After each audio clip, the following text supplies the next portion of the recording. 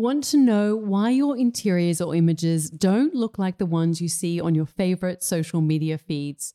What if I said I could let you know and show you what's missing and how to transform your spaces with clarity and confidence? The truth is, creating beautiful interiors is simple when you know the right strategies, but most people go about it the wrong way. This is why I created the Styling Masterclass. It's the only program that simplifies the art and science of styling, giving you the clarity and confidence to take your interiors to the next level and attract your dream customers or clients so you can make your creative dreams finally possible. This is for you if you're an interior designer or photographer, have an Airbnb, a homeware shop, or e-commerce business, and you want your interiors to look like the ones you see in your favorite books, magazines, or Instagram accounts. Come learn how to style using my signature method so you can elevate any interior and create compelling imagery, which is your most effective marketing tool if you're selling a product or service in the world of interiors. Any successful business owner knows that styling is your secret weapon to cut through the visual noise, stand out from the crowd, and grow your business. Styling is something that you don't want to leave to chance. In today's world, images are everything. This is why leading interior designers and architects always use stylists to finesse their spaces for photography to make sure they've got incredible imagery that they can use for their socials and website. Come learn how to make styling not only an essential element, an easy way to create content for your socials and websites, but learn how it can propel the growth of your creative business. If you're serious about creating beautiful interiors and a business you love without struggling in obscurity, this is the program for you. I'm going to share my process and give insights that you're not going to get anywhere else because I've been working as a professional interior stylist for the past 15 years. The Styling Masterclass will give you that clarity and confidence you need to take action and connect with your dream customer or client so you can make your creative dreams possible. Go to nataliewalton.com/next level to learn more and enroll now. Enrollments are open for only a short time, so please, if you're interested and you're ready to take your interiors to the next level, go to nataliewalton.com/next level. And I think one of the biggest things is it's an industry where a lot of people keep to themselves and it can be quite isolating, and everyone gets a little bit scared to tell them your journey and how they got there and what lenses they use and what they're charging. And there's more than enough work out there. I've done this for so long now that there is so much work out there, and you're going to get people who want to work with you for you. Welcome to Imprint, a podcast about creating a home and life you love. I'm Natalie Walton, an interior designer, stylist, and best-selling author focused on an holistic approach to homes. Each week, I'm sharing insights and interviews about the creative process to help you enhance both your interiors and well-being, as well as provide you with the tools and resources to make considered and sustainable choices with all that you create.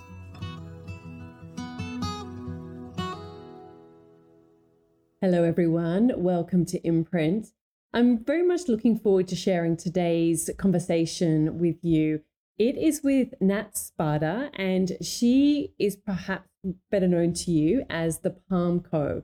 Over the past 6 years, she has really become quite a force with the interior styling and photography world, and has had her work featured in magazines and on covers. You would certainly recognize some of her images. And she shares in our conversation about her journey to becoming an interior photographer and stylist, and how she got her start in property styling, some of the big lessons that she learned during that time, as well as growing her own creative business, and really how, sometimes you've just got to take that chance. So I hope that you enjoy our conversation. And here is Nat Spada. Hi, Nat. Welcome to Imprint. I'm really excited to have you on the podcast and to learn more about you and your journey, because I keep seeing you here, there, and everywhere. Your business has been growing at an amazing rate, and I'm really excited to learn more about you and, like I said, the journey of your business, because I think it's a really great story for many other people who are interested in the world of interiors and styling and all of the things. So first of all, though, I like to kind of start at the beginning because I find it fascinating, and I think others do too, to hear a little bit more about your backstory and how you even, got onto this journey. So, and I do find it interesting and quite often the case that there's often threads in our childhood or those kind of early teen years where it makes sense, the journey that we're now on. And so I'm just curious about you. Where did you grow up, and were you creative as a kid? What were some of those threads in those kind of teen years where you're starting to explore your interests and your passions? Was interiors, photography, was any of that in there? Hello. Thank you for having me on here. I'm very excited. Yes, I did. So growing up, my mum was quite creative. So she would always set up activities for us to do as kids. And then as I went into high school, I was definitely into the creative side of things. So I was doing textiles, and I think I also would go to my brother's baseball games and I would be sewing or knitting or making jewelry. Mum always took activities for us girls because baseball games are long. They were like 3 hours. So I guess that's kind of where it all started. And I was quite young then. And then, as I got into high school, I got into both sport and design. So I could have gone down either path, but I definitely loved the sewing side of things and textiles and everything like that. So, when I left high school, I couldn't decide whether to go down the creative path and do design, or whether to go into like an exercise science type of degree. And then I just had to pick one. So I picked a Bachelor of Design and sort of went down that path. Did a lot of graphics work. It was kind of like a bit of an all-rounder course, and I didn't know what direction I was going to go with it. So I loved the interior side of things. I actually thought I'd be a fashion designer, I think, when I originally got into design, which is so not me now. So I don't know why I thought I would go down that path. But then I got into designing textiles and doing cushions and all that kind of stuff. And then ended up, getting like a degree in design. I majored in textiles and graphic design, and then got an internship doing graphic design work. So that's kind of where it went. But I've always been sort of someone who doesn't sit still. So I've always been creative in some way or another. Yes. So I went from the graphic design internship, and then that kind of went into I got sick of sitting in front of a computer. I did that for about, I don't even know how long, maybe 5 years. And then decided sitting at a computer doing graphics wasn't for me. And I started up my parents' house. I went out and bought stuff. I'd learned photography doing the graphics sort of thing, and just photographed a portfolio of interiors, and then applied for a job as a stylist, and then got the job as a stylist and kind of went from there. So that was the beginning into the world of, I guess, interiors and styling for me. Yeah. So give us a little bit of context. So where did you grow up? Obviously Australia, for those of, you who are listening around the world, because there is very much a international audience for this podcast. But can you paint a picture of a little bit of where it was in Australia? Yeah, so I grew up in Sydney, just in like a little suburb near Menai, and pretty much was there my whole life, and then moved around sort of coastal once I got older and moved out of home. I lived sort of Cronulla way, and now we've ended up being down the south coast here. So, always been sort of close to the city. Yeah, and then I studied and went to uni at Paddington at College of Fine Arts in New South Wales. Great. I know Menai. I mean, this will maybe surprise you. I don't know, but I actually went to St. Pat's at Sutherland for a couple of years for my last 2 years of high school. And Yeah, know that area very well. So yeah, it's funny how I didn't know that. There you go. There you go. Yeah, I've spent many years in the Shire, as they call it. And anyone who lives in the Shire knows the Shire. It's there's like one bridge in and one bridge out. Pretty much, yeah. But anyway, that's a whole other podcast. But so you said you applied for a job in styling. I mean, they can sometimes be hard to come by. What kind of job was it? Where was it? What kind of styling was it? Because obviously there is so many different types of styling as well. Yeah, so I started in property styling, so which has become a massive industry today. It wasn't big when I got into it, which would have been, I've had the Palmco for 6 years, and I think I was doing property styling for 6 years before that. So it's definitely grown into a huge industry. But back then it was very much about just styling houses for sale.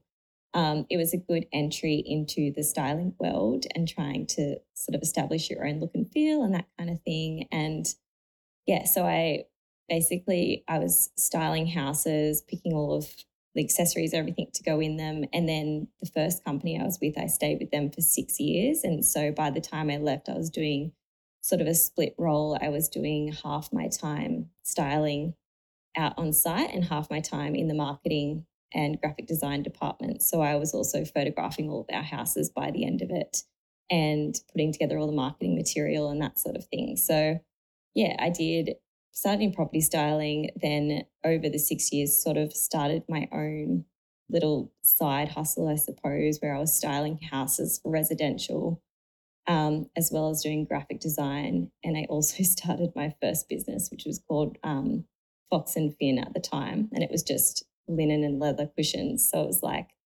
working in a little sweatbox in my 1-bedroom apartment in Cronulla, cutting the fabric, sewing it, putting the zippers in, sewing the leather on, designing all the prints, all that kind of thing. So yes, that's what I thought. I was going to have a career in the homewares industry, but then learned very quickly it's hard to do it all yourself. So yeah, that was my first little business.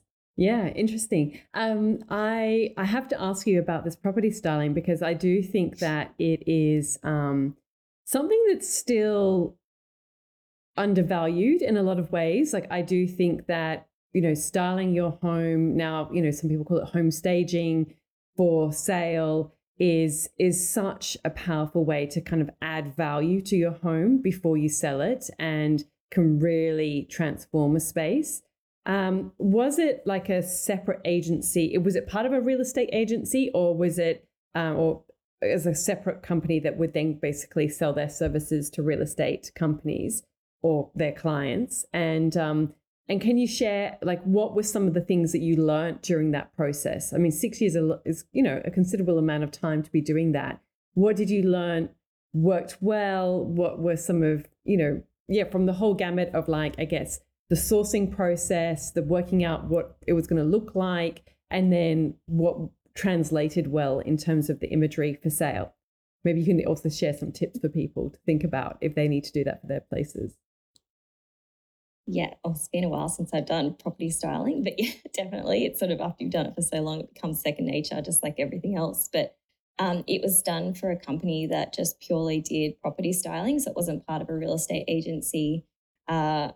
They just literally were hired to style houses for sale. And it definitely transforms the house. I think because a lot of people will see an empty space and aren't really sure how to get the most out of it. So we would go in, work out the floor plans and then bring in all the furniture. It sort of did start as a very structured process in which it was just to show the layout. It was pretty, invited whoever was coming to potentially buy the property in to see it. And then by the time I had finished up, it was a lot about really creating this whole experience where you could picture yourself in the house. So it did escalate quite quickly in terms of we went from putting just like big furniture items and that sort of thing into, all of the details that really make a house a home. And, the books that were on the coffee table, it definitely evolved. So I guess it's definitely undervalued. I think the majority of the people can't picture how to pull a space together. And I think that's what property styling did. It's very different to residential styling because you need to appeal to the masses. So you can't really add too much personality and character. And I guess that's probably in the end why I sort of stepped away from it, because I really love seeing personality in a home and character in a home. And having been in property styling for 6 years, I really did love it. I loved the company that I worked for at the time. I mean, it's a long time to stay with one company, and I stayed with it because it was a great bunch of girls to style with. I just really loved styling. I thought I loved the hands-on side of things. I got out of graphic design because I hated sitting at a computer all day, every day, which is funny because then when you do photography, you're actually at the computer quite a lot. So I loved the mix of styling, doing graphic design and photography. And then eventually when I left, that was what I took into my own business. So when I started the Palm Co, it was multidisciplinary. It was styling with interiors, which is the part of it I actually thought was going to be the path that I'd go down.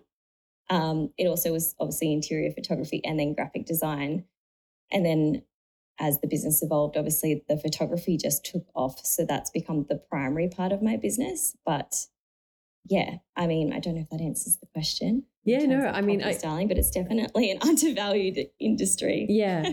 Well, I mean, I guess I'll ask you about 3 questions in one. So that probably doesn't help. But yeah, so can you just sort of shine a light a little bit though on the like how your days and weeks were structured during that time of working as a property stylist? Like were you sourcing a couple of days a week and then doing the install on a certain day, or were you working on a few different homes every week? I just think it would be really interesting to provide a little bit of an insight into what that world is like, and certainly what it was like for you while you were working in that role.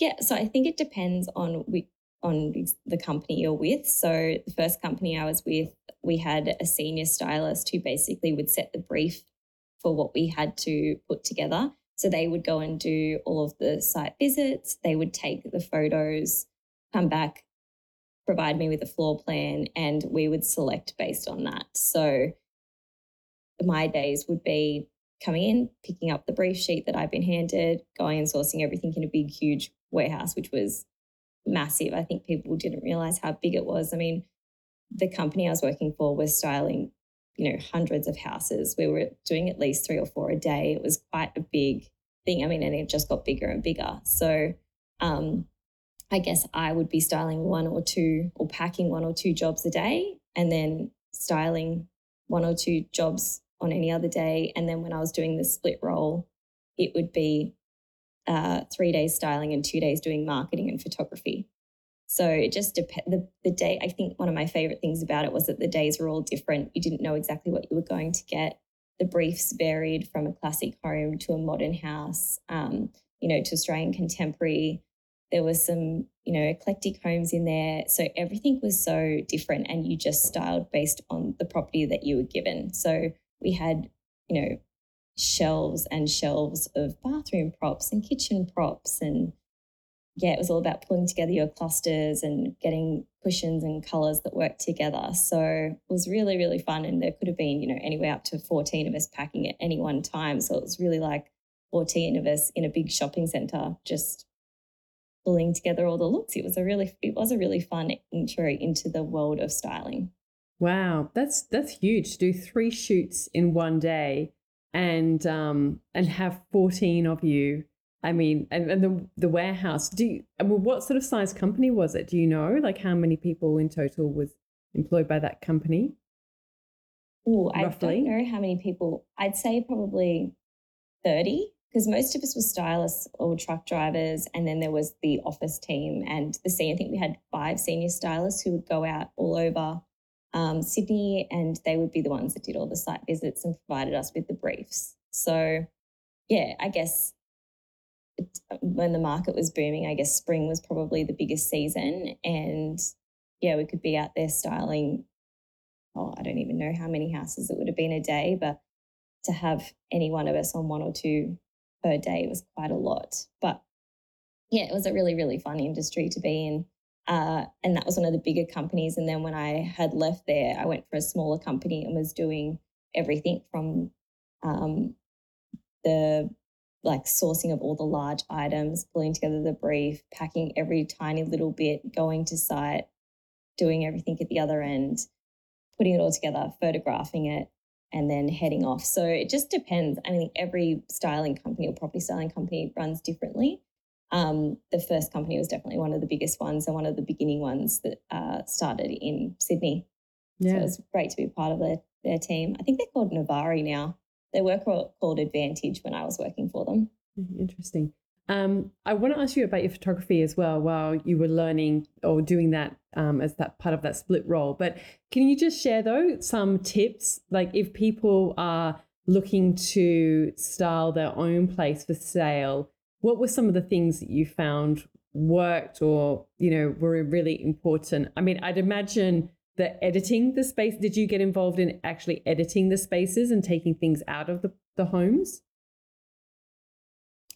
A lot of that we didn't really do. Oh, well, we did. We did a few partial jobs, which was essentially taking out a lot of the clients' things and putting in things that were better suited to the space for sale.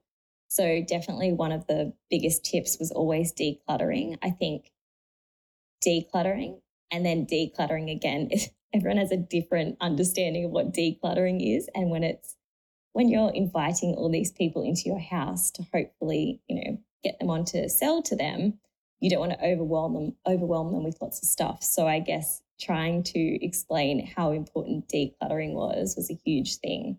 And also just removing all of like the family photos and that kind of thing, just because you do want to leave it open to their interpretation. They can picture their own family in there. It's a little bit of a deterrent if you see other family photos. So that is definitely a big thing, removing all your personal items. And also just layout. Consider the layout is a massive one. I think a lot of people tend to have really big, bulky furniture and it can sometimes be in the way. So we would often remove all of the big, bulky furniture and put a lot of slimline furniture in its place just so people could easily walk through the space and it didn't feel, crammed or overwhelming. It was just really nice and light and inviting. And one of the biggest tips was always to do a fresh coat of paint, because I think people don't realise the importance of a fresh coat of paint, especially if you've lived in the space for so long. Sometimes you can't see those little things that stand out to other people, which is probably one of the biggest values of getting someone in who has fresh eyes and hasn't seen the space and can tell you how to, present it at its best to get the best outcome. Yeah, great. Thank you for sharing that. I really appreciate it because I haven't really had someone on that has got experience in property styling, but yet I know it's, it is such a big industry and it's so important, whether it's just for your own home or if you wanted to do it for clients or, there's so many different avenues and possibilities. So I thought it was really interesting to kind of get your perspective on that. So you mentioned then you started to do a bit more of a split role and do photography. So did you teach yourself photography or how did that come about? Yeah, so I learnt photography when I was doing my graphic design. I did a little bit of photography at uni. I was definitely more on the retouching side of things. So I did a whole course on retouching and basically creating art by merging 10 images together. And so I was definitely a retoucher before I was a photographer. And then when I went out into the working world and got a job as a graphic designer, I found we were using a lot of iStock and I was spending hours scrolling through iStock and it wasn't always relevant to what I was looking for. And so then I went out and did a night course, which was once a week for 10 weeks. And it just taught me the basics of photography and how to get that camera off auto. And everything from there was self-taught. So once I'd left the graphic design job and I got the job in interiors, I sort of put my role came up in marketing halfway through. I think I'd been there for about 3 years or so, and the role came up in marketing and I thought, I'll give it a crack. So I obviously had the graphic design experience and I had a little bit of experience with the photography and I loved interiors. So I remember doing my first photo shoot and feeling so overwhelmed because I didn't really understand the settings specific to shooting interiors. So it was a lot of trial and error. And I could only really find a lot of information out there on real estate photography, which it wasn't my style of photography then, and it's definitely not my style of photography now. It has its place, but it just wasn't what I was trying to capture. So I knew what I wanted the photo to look like. And I just needed to work out how to get it there, and dealing with different lighting situations and learning things basically the hard way by learning what doesn't work. That's kind of where I got to. It was great because I had that opportunity to go out and have that trial and error, and I had these beautiful spaces to learn in. So I was very lucky in that way. And because obviously we were doing styling so many houses daily, I had a lot of homes to choose from to go out. So I had a lot of different lighting situations, and I had a lot of different, some had curtains, some didn't have curtains, some had dark walls, some were light and bright. So I had a lot of different opportunities to trial and error everything. And that's kind of where it took off, and I absolutely loved doing it. But I loved, coming from a styling background, I really loved looking at the photo from a stylist perspective. So I didn't just look at it and go, oh, the composition's this. I was like, how does the teapot look? How's the tea towel looking? You know, does it need something else? Have I put too much in there? So I was kind of looking at it from all angles, which was really good. But yeah, so a lot of it was self-taught in terms of interior photography specifically, and then trial and error and practice. Yeah. Can you share a little bit with listeners who maybe aren't as familiar with photography about the differences between real estate photography and sort of more, I guess, editorial style photography? Because they are very different. Like, they're different. Often, sometimes it's different lenses that are used, and, you know, the approach of using light. Like, what can you just sort of give a little bit of a basic rundown for people who maybe don't like, they sort of maybe understand that they look a bit different, but they don't really have a better understanding of like, well, what's actually at play here? Because it's a different goal, isn't it? What you're trying to create, really. Yeah, definitely. Real estate photography is very much about trying to capture the space as a whole in one image, showing how big it is and how open the space is and the view. And you're really just going in trying to capture the space as a whole. And then editorial photography, you're trying to almost transport your audience into the image. You want them to feel like they're there. So it's not always about getting the big wide angle shots. It's more about getting, you know, 3 or 4 images to tell the story of that space. So, and the styling supports the photography in that way, in that you might style it, you know, with a coffee cup with some coffee in it as if someone's just stepped out of the space. Or you might just have a throw on the sofa rather than, you know, neatly positioned or off to the side. The styling element is huge in the difference between editorial photography and real estate photography. Real estate photography, you don't really touch the styling too much. It's kind of like just going there.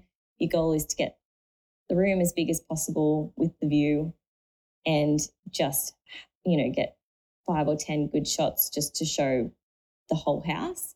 Editorial is a lot more involved in trying to create that story of what could happen within the home and make you feel like you've just stepped out of the space. Yeah. And definitely there's different lenses. Yeah. I'm going to ask you about light as well in a moment, but I just have to share this because I think that if you're not getting in an external stylist, you know, to style your home for real estate photography, because obviously when you sell a home, the real estate agent is always going to send a photographer. You know, there's always going to be some images. And so I know in my personal experience that I've made sure, because I know that they're really not going to move anything, the real estate photographers. So I make sure it starts exactly how I want it to look. And I know that really, and I will say, like, I don't want them to touch anything in terms of the styling, because I know that this is how I want it to look. And so yeah, if you're styling your home for sale, then you want to make sure you've got that styling component right, because generally a real estate photographer is not going to change anything. So you want everything to be into place, and you can even say that to them, please don't move anything unless it's like absolutely necessary. You know, they're just moving things out of the shop, but I don't want them trying to ruffle anything or do anything strange or weird. Sorry, I just had to interject with that. So what about lights then? Because I know that the way that like sort of light is used in real estate photography is very different to editorial. And, you know, as you said, like you've experimented and, you know, through trial and error kind of got a particular look, and you've got a very distinctive look with your photography as part of the Palm Co. And we'll get into that journey as well. But can you just shine a little bit of light on light for us? Yes, definitely. Actually, just going back to the real estate photography, and then I will dive into light. It's funny because real estate photographers really won't move anything. So when I say declutter, like move your bins out of the way, because they'll just go in and shoot it exactly as it is, even if you've got a garbage bin sitting right in the middle of the room. So yeah, there's definitely big differences between the real estate and editorial photographers. In terms of lighting, I established very early on that I loved natural light. I think light makes the biggest impact on the space and how light interacts with the space. So I do rely on natural light. I mean, I take flashes and things with me as a backup, but I think 99% of the time I don't use any artificial lighting. I would rather, set my shutter speed really slow and let as much natural light into the lens as possible before I reach for a flash, just because I just don't love the look of artificial lighting. And having said that, it does have its place in interior photography, but for the most part, I always rely on natural lighting. And in terms of like the lights inside, I always have them turned off. So I know a lot of videographers will go through, and definitely real estate photographers will always go through and turn the lights on, because they just want to inject as much light into the space and make their job as easy as possible. Whereas to get that real inviting image without the harsh shadows and just a really soft photo, turn all of the lights off. Unless, of course, the builder has put in, specific LED lights, or the designer has specified something, really fancy with the lighting, in which case I'll always shoot it lights on and lights off. But most of the time I'll always shoot with the lights off. So that's one of the biggest tips for anyone learning interior photography, is to turn the lights off. Yeah. So, and then in terms of, artificial lighting, you can use, speed light flashes or have the big soft boxes and that kind of thing. But I don't do any of that. I've got a speed light that I take with me. Otherwise, I just rely on the tripod and a slow shutter speed and really good lenses. Yeah. That's often like a kind of a warning sign for me. Like if I'm going on to a shoot with a photographer I haven't worked with before, and they kind of start wanting to use a flash, I'm like, no, we're not using a flash. We're just going to use natural light, I mean, all of the books that I've created with photographer Chris Warnes, I mean, that's all natural light, and some of those spaces have been very, very dark. You wouldn't believe it. And we have homeowners like, do you want us to put the light in? It's like, no lights. We just do really slow shutter speed. And I mean, it's amazing what you can do with that. I also sort of say as well, like to anyone who is, on Instagram, like showing photos of their home, like always turn your lights off, even if just you're using your iPhone, that kind of thing. Students in my courses for the styling masterclass, like turn the lights off. It's so important, because it can kind of like cast this funny glow, which you just don't want in your images as well. So I think that's really important. So tell me then, you obviously, like you said, you worked for 6 years with this company. It started to go into a slightly different role. How did you then, what pushed you to start the Palm Co? And was that the first thing then you did, or was there another job in between? So no, I did. I loved doing the styling, that kind of thing. I got married and I went overseas I went to Europe for 12 weeks. And when I came back, I had always wanted to work for myself. That's why I'd always had, the Fox and Fin business and a side hustle of doing styling and that kind of thing. I guess the end goal was always to work for myself. But I mean, I'd grown up in a family that it was very, work your 9 to 5, reliable jobs. It was very much encouraged to work for someone else because you had that reliability. And so as much as I'd always wanted to work for myself, I very much operated off fear. And so reliable jobs were what I had always turned to. And so I came back, and my husband, who is opposite to me and he's a risk taker, and he's like, give everything a go. I thought, no, I can't do that. And then I had coffee with another friend who was in the interior design business, and she had her own business. And she's like, what's the worst case, Nat? You go and work for someone else. You do this, it doesn't work out, and then you go back and you get a job and you work for someone else, and, you know, you've given it a shot. And so I sort of ummed and ahed about it. And then me being the over planner and over preparer, I resigned from the job that I was at and got myself a part-time job so that I had enough money coming in to pay the bills and not feel that pressure of having no income. And then I resigned, and started the Palm Co. and thought, if I can just make enough money at this part-time job. It was a part-time job at another property styling company. So I worked there for about 6 months before the Palm Co. took off, and I had enough income coming in for it to be a full-time job. So it only took 6 months to really get it up and running, which was like, I never expected it. I remember someone saying, because I had my side hustle, and I remember thinking like, but the jobs are few and far between. And this friend of mine who was in interiors, she goes, but once you get out there and you do it full time, you've got to work for it, and the work will snowball. And, you know, you've got that drive and that ambition, you'll get work regardless. You'll pivot your business to make it work for you. And so, yeah, that's basically how I've always worked it. I have pivoted my business. I've evolved as things have changed, and the work did snowball, and the word of mouth referrals just kept coming in, and it all kind of took off from there. So, and the Palm Co., like I said, I originally started thinking I would go down the path of doing styling, but I really loved the photography and the styling together. And so that sort of became the focus for me.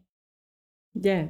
So what were you originally with your vision for it? I know you said you were thinking about styling, but was that within the property styling, or, because I know obviously you work with lots of brands now, but was that always part of the initial idea behind it, or initially were you thinking about more property styling that you were going to do? It was always going to be residential styling. So I think I had sort of outgrown the property styling. I really wanted to, you know, put character into the home and chat with homeowners and bring their vision to life. Whereas property styling was a lot of fun, but it, like I said, it had to be really appeal to the masses. So you were really restricted in what you could sort of achieve in terms of like a storytelling perspective, and actually getting that satisfaction from the homeowners being like, we love our space. That satisfaction wasn't there. So yeah, I always had thought I'd go down the path of doing residential interior styling. And I did do that as well as, and I still do that now, but it's definitely the photography that took off. And I'm one of those people that's just like, go, go, go, always active. So I love that whole styling a house, shooting a house, editing it. And it's such a quick turnover that you get such satisfaction out of looking at the images and knowing the client loves it and knowing you love it.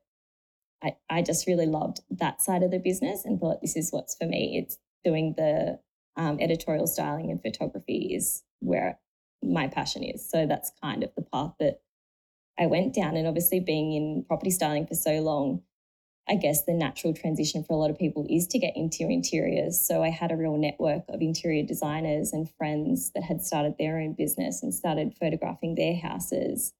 And I just loved it. I think I was shooting it at one point like 5 days a week and editing like overnight till 2 or 3 o'clock in the morning, and then getting up and shooting again. And it was crazy, but I just loved it. Yeah. Yeah. I mean, it's that idea, isn't it? Like when you love what you do, it doesn't feel like work. I can certainly relate to that. So yeah, I mean, I guess, so was that like some of your first clients? Because I know that lots of people who, you know, they want to, and lots of people who listen to this podcast, you know, they're maybe in a different kind of career. They want to explore styling. They want to do something in the interiors industry, but it's always that challenge of finding your first client or your first handful of clients before you can get that momentum. So for you, were those first clients really people within your network, or were there other strategies? And how long did that sustain you? Or did you get then referral of word of mouth and it just built from there? Or did you have to sort of do things to kind of be proactive of going out and getting clients, enough clients to make it a viable business? Yeah, I mean, it was definitely a case of being proactive. I mean, a lot of people say, "Oh, you're so lucky you do what you do," but it's a lot of hard work. I did a lot of photo shoots for free or at a really cheap price. I mean, and at the time, like you said, when you love what you do, it doesn't really feel like work. So I just felt like I was out there, you know, I'd reach out to interior designers that I really respected in the industry and say, "Can I shoot your latest project? I'm happy to do it for free," just to build up a bit of a portfolio. And I still work with most of those people today. So, yes, I did a little bit of work for free in the beginning. I mean, I loved every second of it, but it always led to, paid bookings and things like that. So, I mean, I charged when I started what I thought I was worth. You get better and you evolve over the years and you increase your pricing and all of that kind of stuff. But yeah, I did a lot of work for free to start out with and then built up the client base that way. And then as people in the industry, I think I was 24 or 25 at the time. Oh no, I was 27 when I started the Palm Co. But a lot of the people were around the same age as me. So they were sort of just starting out in their interior design business. So I did shoot for a lot of friends that were starting their businesses. And then now their businesses have also flourished. And so I'm booking in with them regularly. So it's a bit of a combination and always just continuously updating my portfolio. Even now, I'll reach out to architects and designers and, just say, "I'd love to work with you," and, send them my rates. It never really stops. Like, yes, I've got a lot of work coming in, but you still, even now, have people that you dream you can work with. So I don't think that ever changes. And I do think you have to put in the hard work in the beginning to build up a portfolio. So, and to get access to the houses. And it's really important to also put out there the work that you're wanting to be getting in. So, photographing the right kind of work and working with the right kind of people that align with your business. So important. And in terms of getting, if you're, in another career and you're looking at getting into interior photography, it's always good to just give it a go and see how it goes for you. And then if you do have friends with beautiful houses, just ask them if you can go and shoot them, spend, a few hours there and have a play with the styling. You'll only get better the more that you do it. So, I mean, when I started, I couldn't find anywhere that had a lot of resources for interior photography, which is why I'm now doing a lot more in the education side of things, because I'm trying to help people not have to go through that trial and error that I went through. So, but and I think one of the biggest things is it's an industry where a lot of people keep to themselves and it can be quite isolating, and everyone gets a little bit scared to tell them your journey and how they got there and what lenses they use and what they're charging. And there's more than enough work out there. I've done this for so long now that there is so much work out there, and you're going to get people who want to work with you for you. So, yeah, I don't want to keep it all so close to my chest. I'm happy to answer any questions and do all that kind of thing, because I wish I had access to that sort of help when I was starting.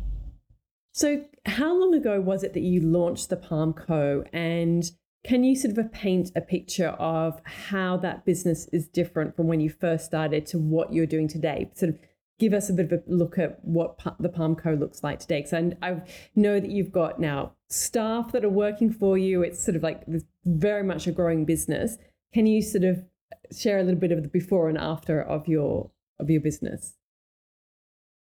Yes. So the Palm Co started in 2017 and I was doing everything.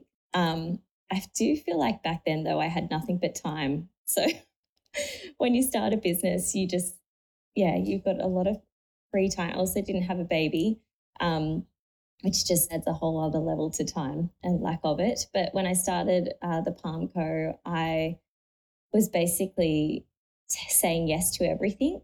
I said yes to a lot of jobs. I was doing everything from wedding invitations, anything graphic design. So wedding invitations, branding, websites, and then I was styling and photographing houses all over. And I was also doing residential styling. So my days were so different. I could be doing anything from spending an entire day doing branding at home, and the next day I could be out, sourcing all of the props from all over to go and style a photo shoot the following day, then be up at night editing a shoot from earlier in the week.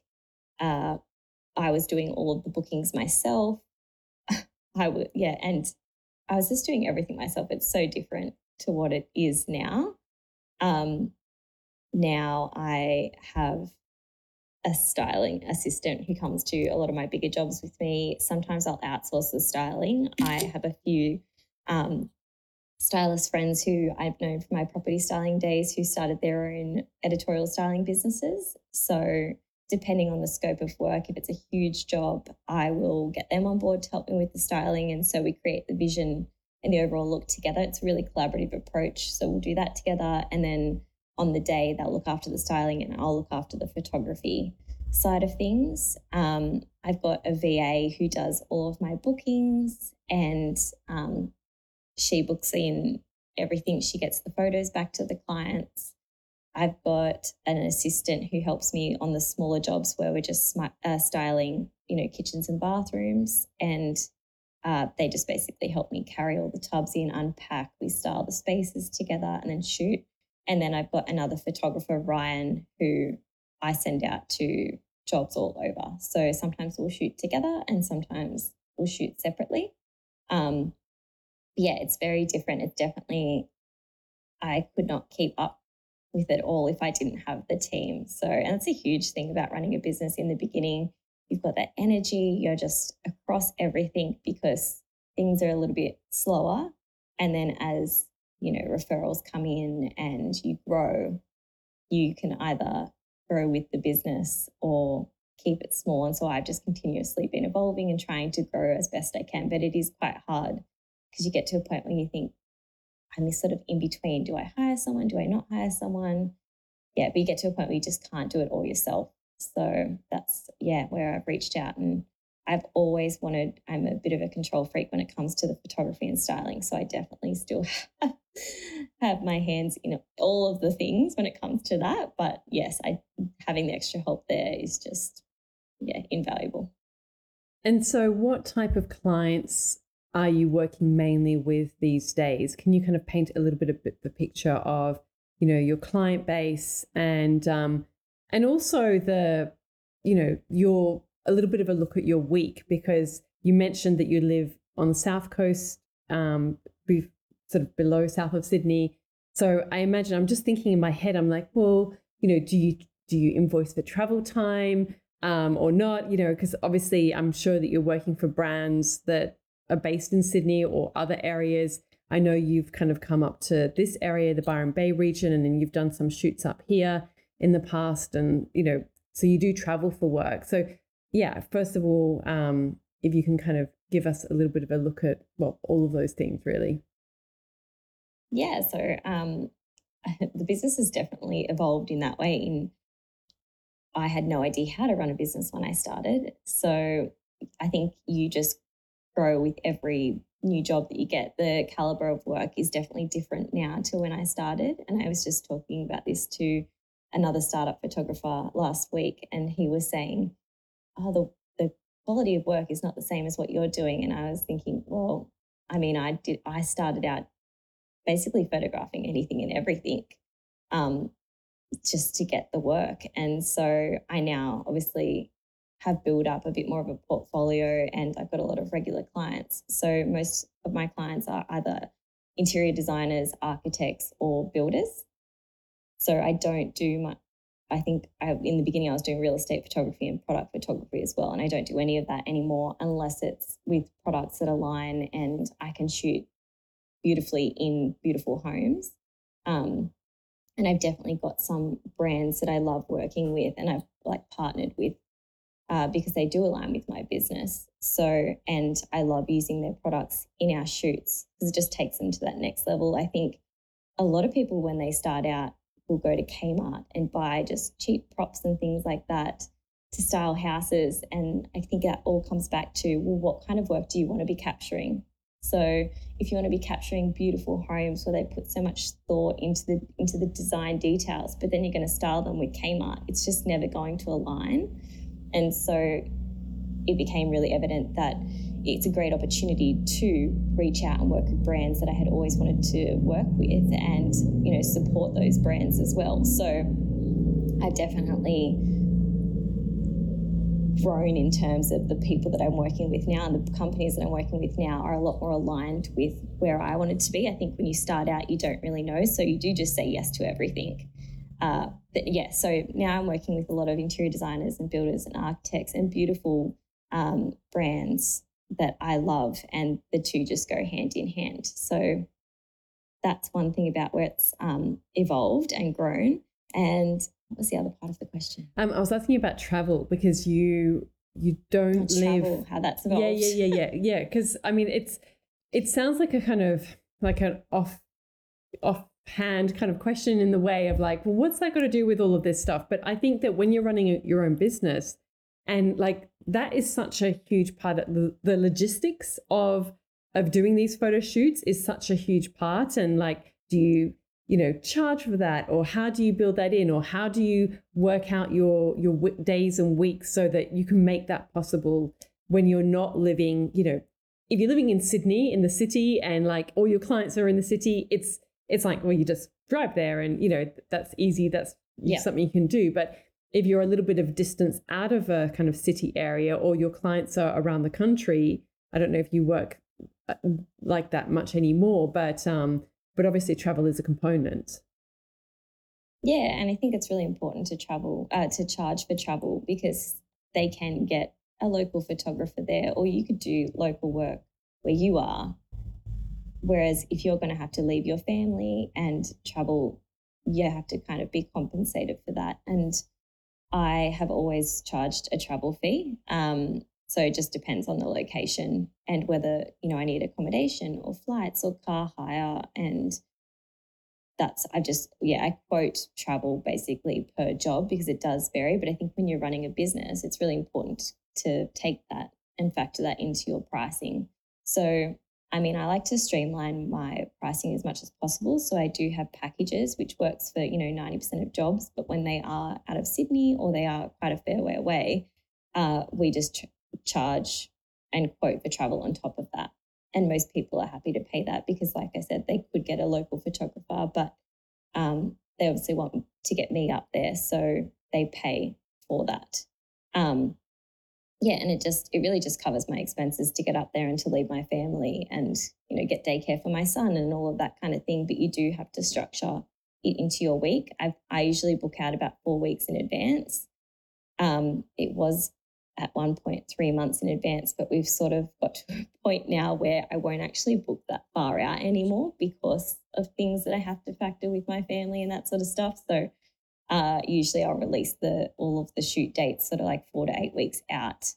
And then everyone's got opportunity to book it in, and they book out really quickly. So yeah, but I think it's very important to charge for travel. Yeah. You can do that. I mean, I think when you're starting out, sometimes there's maybe a reluctance, like, oh, but they could get someone local and I want this job. And you have to, there's always that payoff, like, well, how much do I want this job? How much is it going to contribute to my portfolio? I think some jobs you're happy to kind of take a bit of a loss, maybe, if you feel like it's really worthwhile for your portfolio and it can maybe help you get other work. Other times, if it's the client that really wants you, and maybe it's not as appealing for you, and you think, well, I'm going to charge for this because it's got to be worth my while to go to that length of time and effort and all of that. So I do think it was an important question to ask, because I think that particularly when people are at the start of their journey, sort of factoring in these things, it's like, what do I do here? I don't really know what to kind of consider. So thank you for sharing a little bit about that with you and how you approach it. What about now? How do you roughly structure your days and weeks? Can you give us a little bit of a day in the life or a week in the life of Nat? Yes, I can.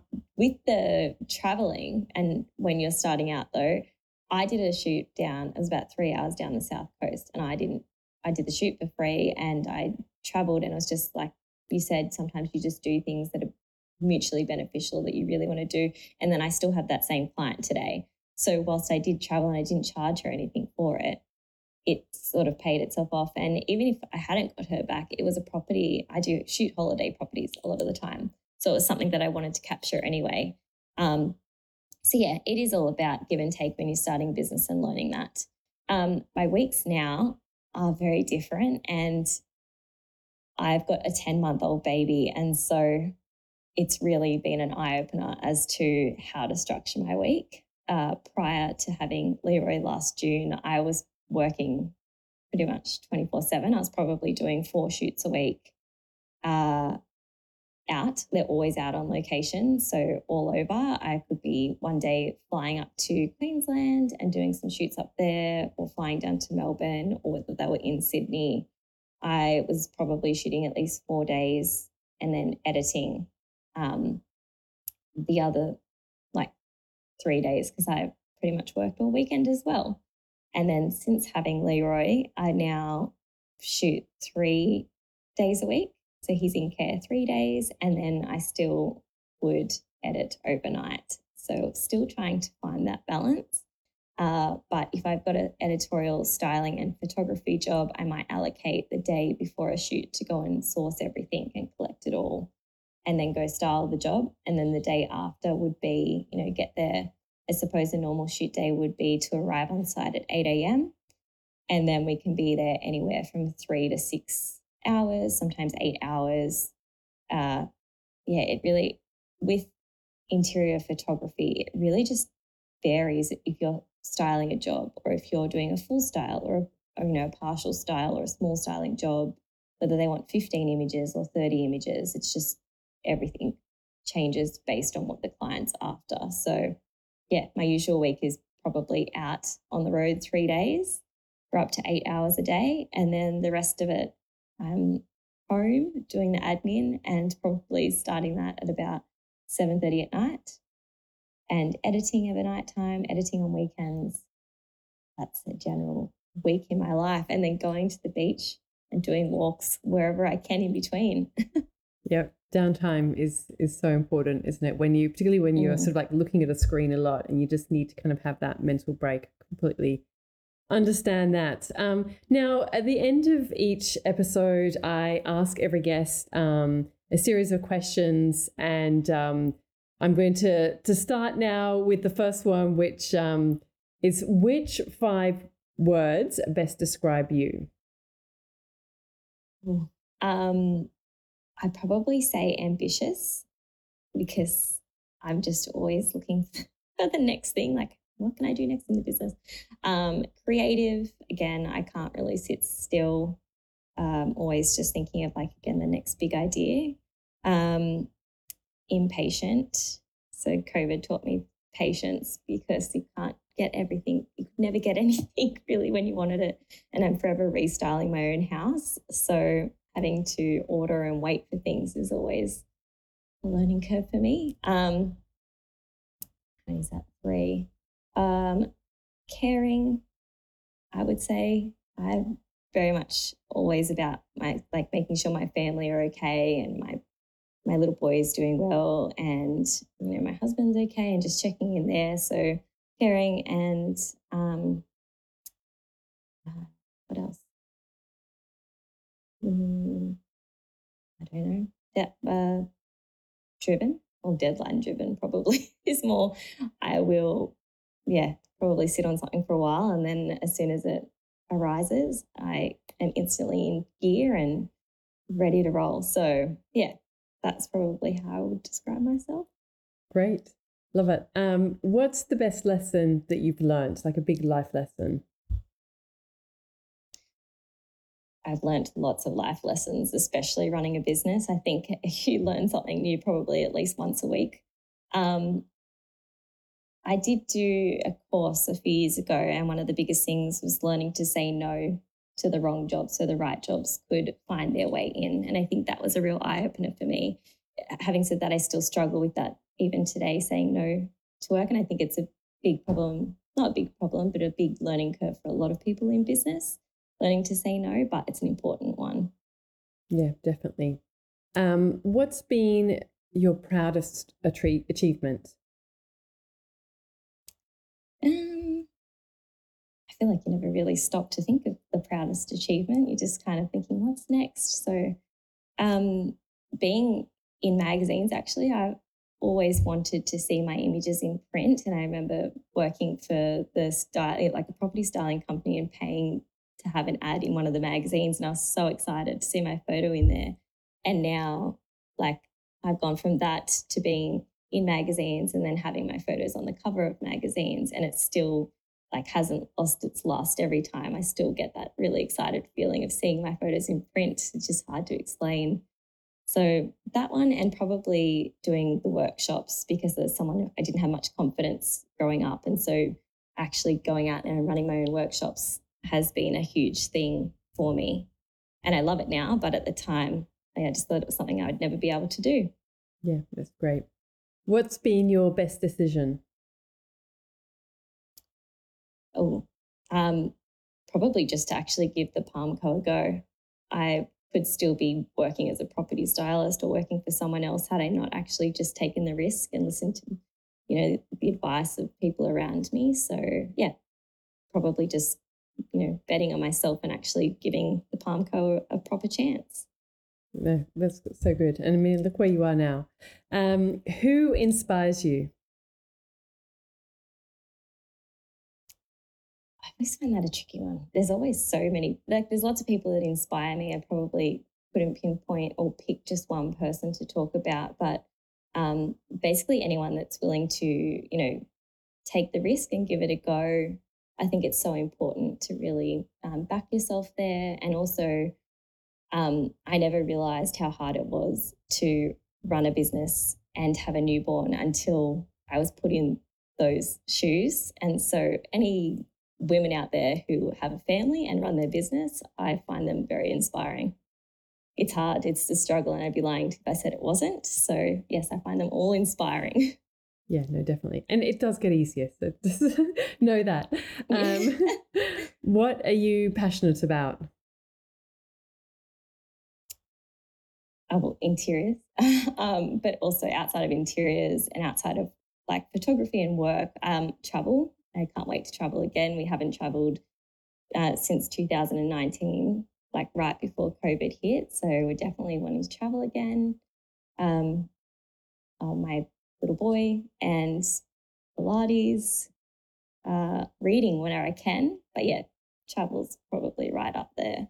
And hopefully we'll get to take Leroy traveling soon. Yeah, no, it's so much fun when you can do those things. What dream do you still want to fulfill? I feel like I've got a new dream every week, but at the moment I have always, like I said, wanted to get into the education side of things, and I'm finally going to launch my course. That's one thing that I've always wanted to do. So that is probably the next dream that I'm looking to fulfill and see where that goes, the whole education side of things, just because I wish I'd had that help when I started running this business.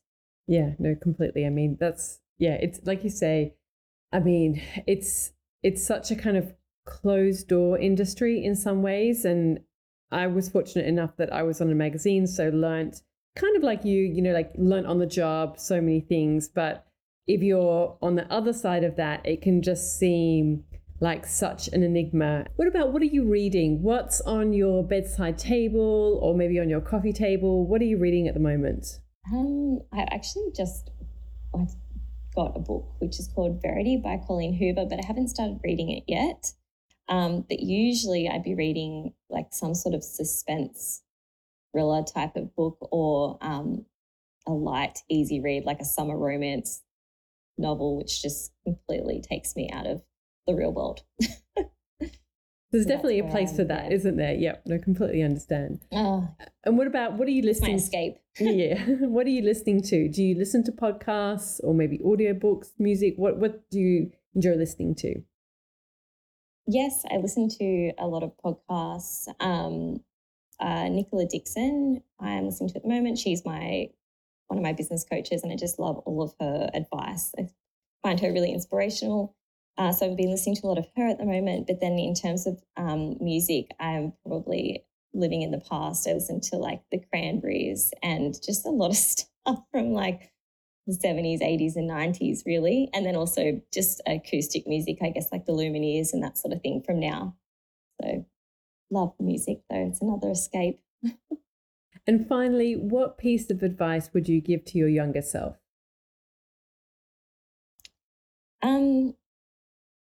To be more confident, just because I think you get so caught up in what other people think rather than sometimes listening to your own gut. It's just important to, be confident, give yourself a go and take some risks. Yeah, perfect. Good note to end on. Well, thank you so much for your time. Really, so interesting to learn about your journey and, it's amazing what you've achieved with the Palmco in a relatively short period of time, and look forward to seeing, how it evolves and grows into the next steps. What are some of the ways that people can see your work, connect with you, learn more from you, share all the things?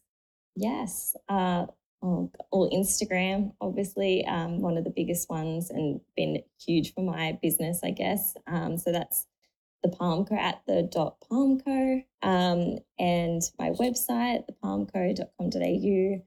And if you're wanting to learn interior photography or editorial styling, I'm running workshops, and we'll also have the online course. And so I'll put more information about that out there through social media and on my website. Okay, great. Thank you. Thanks again for your time. And really appreciate it. Thank you. I love being on here.